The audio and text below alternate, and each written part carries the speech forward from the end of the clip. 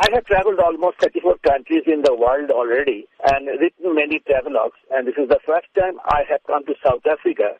I am really pleased to come here, and I've started liking the place. We had in Cape Town, and Cape Town I found it to be a very nice modern city, free of pollution and scenic beauty. This is a new experience, and the people with whom I am interacted are so warm that it really surprised the students. You have traveled to many countries in the world during your time as a travelogue writer, but what is it about South Africa that has always enticed you to want to come to the country?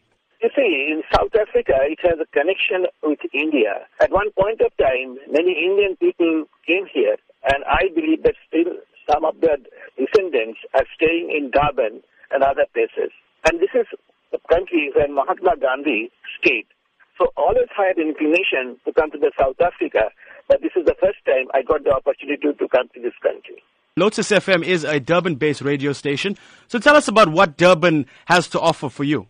Durban arranged a lecture for me regarding my travelogue as its a shop named Hashtag.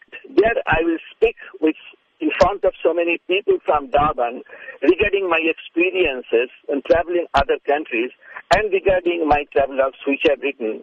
And some of my travelers are going to be translated in English, and I believe one day it will also be sold in Hashtag's bookshop. Has there been anything that has impressed you so far about South Africa that you thought that you wouldn't see? This is a big country, and there are many places. But this is a place where it is associated with many histories.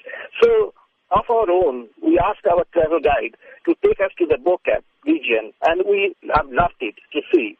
So this way, we have seen many things, and it's such a big country, there are many more things to see and many more people to interact.